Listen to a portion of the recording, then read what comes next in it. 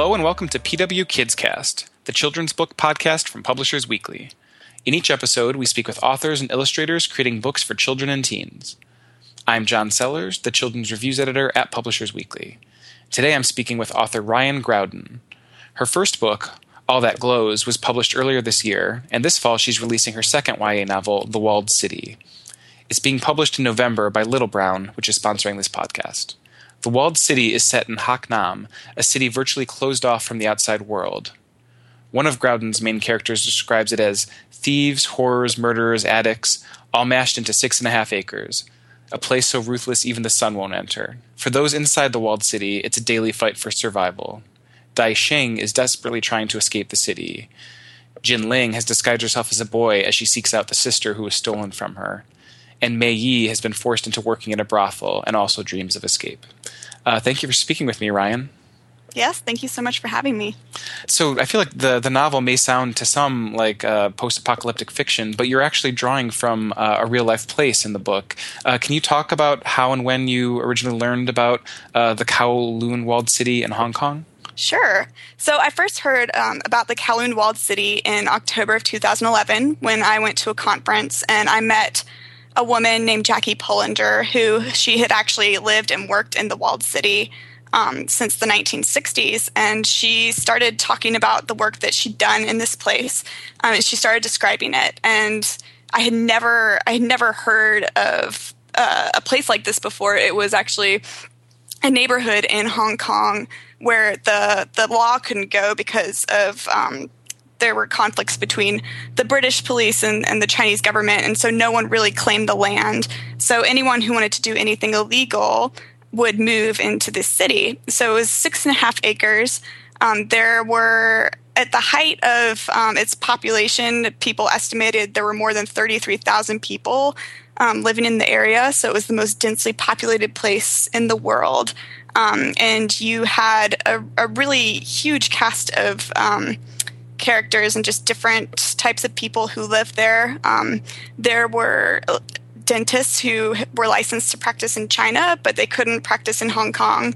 So they would move to the city and they would do illegal dentistry. And so they would set up their shops. Along the way, you had noodle makers who kind of wanted to escape the restrictions of, different food laws and taxation. So they would go. You had a lot of different factories like that. You had steel mills and, all sorts of people. But then you had like the triad, which is the Chinese mafia, also like had a huge presence in the city. And so there was a lot of opium dens and drug running and brothels, and a lot of the darker side of humanity. Jackie Pullinger had worked there for over 2 decades, and she was just talking about this place, and I couldn't believe that it had actually existed. So it really compelled me to research more about it.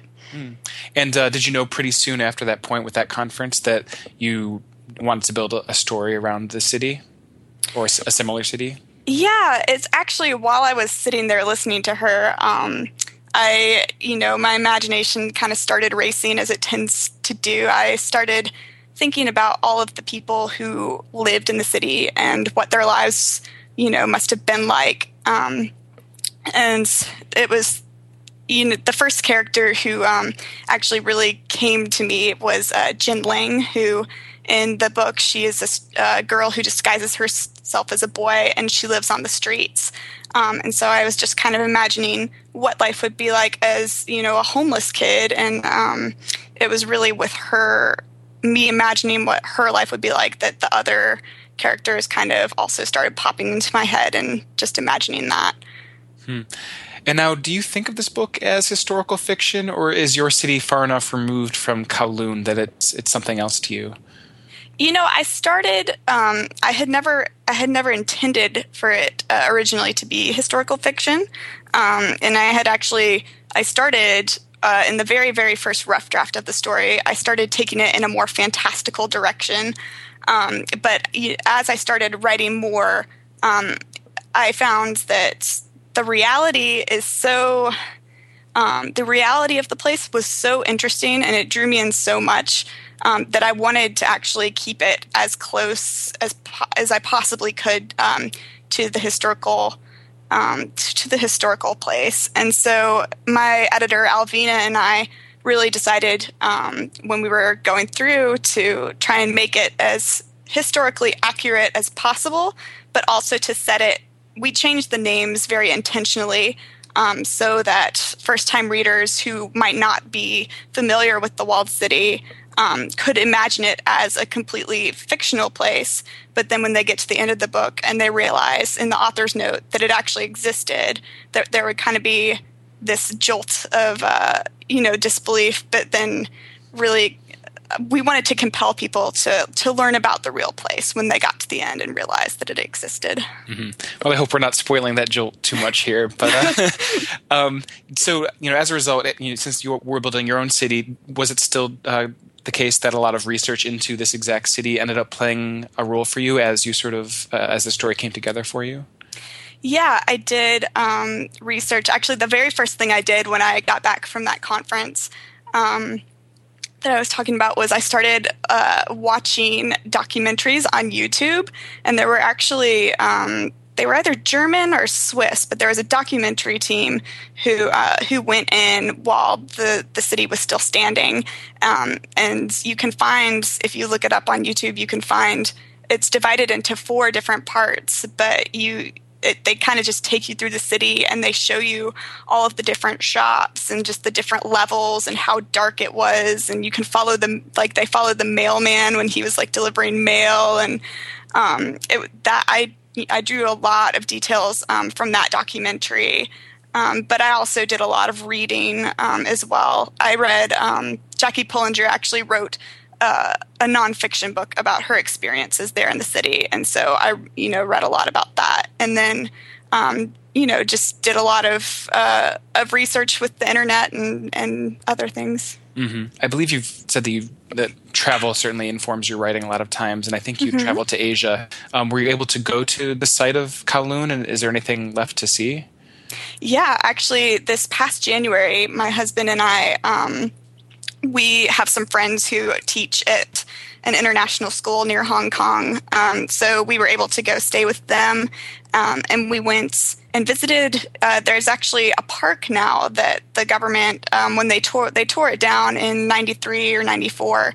And they actually built this really, really nice park there that has a whole bunch of gazebos and fountains and waterfalls and monuments. And there's actually a museum in the very center of the park where the Yamen is, which was the big central building where everyone would go to do community activities. So that's the only original structure that's still standing that they didn't tear down, but it's there as a museum now, and you can go and learn about the place and also see there's ruins of the old South Gate, and there's cannons, which both kind of make an appearance in the novel. And so it was really cool for me to go and see these places that I had written about in real life. Yeah. And getting back to the book a little bit, you mentioned that the character of Jin was sort of a starting point for you in some ways. How did the structure, did it take shape somewhat early on in terms of then realizing there were going to be 3 characters that you were going to want to shift between? Yeah. Well, I started with Jin, and I actually started her story. When I started writing it, I started her story like the very night that she found out her sister was taken, and then following her all the way to the city. But then I soon realized that that's not really where the immediate story needed to start. So I wrote that section, and then I realized that I needed to see things from Mei Yi, the sister's point of view, because she's the one trapped in the brothel, and we don't really know. From Jin's point of view, she has no idea where her sister is, and so I thought it would be good for readers to kind of like go back between and just have the tension of knowing that Mei Yi is right there and that Jinling's right there, but she doesn't know. So I was trying to build up that tension, but and as I was writing back and forth between the sisters, this character Dai Xing, he keeps popping up because he's kind of the go-between for Jinling and the drug lords. And she's doing her drug runs to search for her sister. So Dai kept popping up, and I probably wrote about 2/3 of the story before I realized that Dai was the third character, and that he had a deeper past story that would really tie everything together. So Dai was the last voice I kind of added. So I had to go back and add everything from his point of view, and then that's when the story really started clicking and just kind of coming together really perfectly. Okay. And, I was curious, did you ever at any point in the process have any trepidation about writing cross-culturally, even though you were sort of, building your own world here in some ways as well? Yeah, definitely. I mean, to write outside of any experience that you have is always incredibly nerve-wracking. But to write about a culture that is so different from mine, like I grew up in the South, so, to be writing about youth who live in Hong Kong is completely different and jarring. But I definitely, one of my main passions and inspirations in my writing is traveling. And my husband and I actually, we were able, just after we first got married, we were able to go and teach English in South Korea for a year overseas. And, Korean culture and Chinese culture are, they're very different. There's marked differences between them. But I think that having lived in Asia for a while gave me the courage that I needed to start exploring Chinese culture and life in Hong Kong, and to realize that, if I researched it carefully enough, that I could convey the story that I needed to tell. Mm-hmm. Yeah. And I'd love to talk a little bit about just your path to becoming a writer in general. Was this something that you have known you'd wanted to do for quite a while, or something you came to later? I've always known, in one sense or another, that writing was what I needed to do. I have a whole box. Actually, I've kept everything that I've written over the years, but the earliest piece of writing I have was from when I was about 6 or 7 years old, and my dad had given me his old tax ledger, and I used it to write and illustrate a story, and it's called The Adventures of White Wolf. So yeah, and from there, like, I always wrote fan fiction and stuff when I was younger, but I did go to an art school for high school and majored in creative writing, and I also majored in creative writing in college, and pursued it pretty fiercely after that. Would get up and write every day before work after I graduated, and was fortunate enough to be able to move into it full time about 1.5 years ago. Okay. And what about as far as writing YA? How did you come to that specifically? Was that something that had been on your radar, or somewhere that you found yourself, maybe? Yeah. Oh, well, again, I think writing YA was something I always knew I wanted to do, because, I mean, YA is what I grew up reading. I grew up on Harry Potter, grew up on Redwall, the Redwall series by Brian Jakes, and it was really actually after reading Ella Enchanted by Gail Carson Levine that I really started seriously. I love that book so much that when I finished, I was like, there has to be a sequel. There wasn't a sequel, and so I was like, I can write my own story. So I basically started writing a terrible fan fiction of Ella Enchanted. But it was never really a question for me. I actually, when I went to both high school and college for creative writing, my teachers were very much in the mindset they didn't want me to write genre fiction. And at the time, I was really, I was very disappointed and didn't like that rule. But, looking back, I really appreciated the fact that, they made me write short stories and, the drier literary things like Raymond Carver imitations. And I think that was really good for me because it helped me focus on story structure and writing as an art. And then after school to be able to go back to the YA genre that I loved so much and to be able to combine, all of like the classical techniques that I had learned in my classes, as well as with like the thrilling storytelling that is so common in YA, to just to be able to work those together, I think was just really special for me. And do you see yourself writing for other audiences, either younger or older, or do you see this as sort of your sweet spot for the time being? I love YA. I can't see myself ever not writing YA, but that is just, that's not to say that I won't try to write other stuff. I actually have a middle grade idea that I'm kind of toying around with right now. I could safely say that I would stay in YA, but branch out to other things as well. Mm-hmm. And then what about in terms of types of story and genre? All That Glows, your last book. I think it's safe to call it a fantasy setting, and this one, again, kind of drawn from real life with these thriller type elements. Do you see yourself continuing to branch out? Are there other genres that are of interest to you? Yeah, I actually, if you had asked me before I started writing The Walled City, like, is there any genre that you would stick with, I would have said fantasy or, anything paranormal. And The Walled City actually really took me by surprise because I never would have considered writing a thriller or anything like that.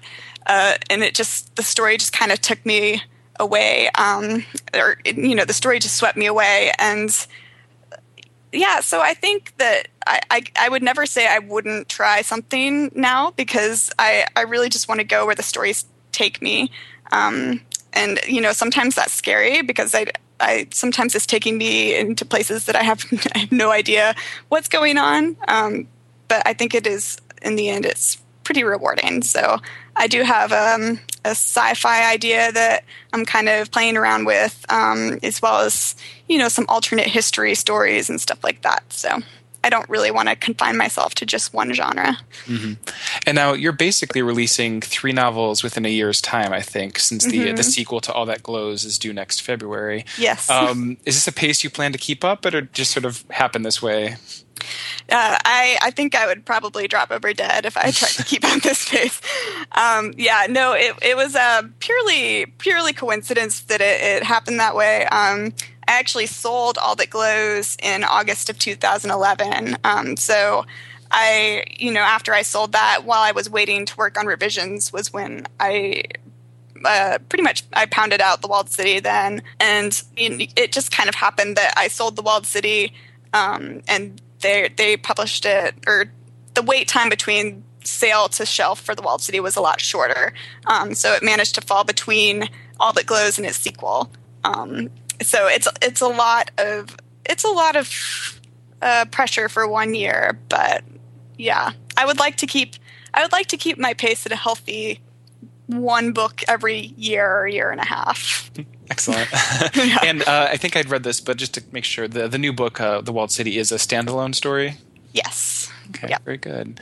Mm-hmm. Well, congratulations again on the new book, and thank you for speaking with me. Thank you so much. Once again, I've been speaking with Ryan Grodin, whose new book, The Walled City, is out in November from Little Brown. Thank you for listening to PW Kids Cast.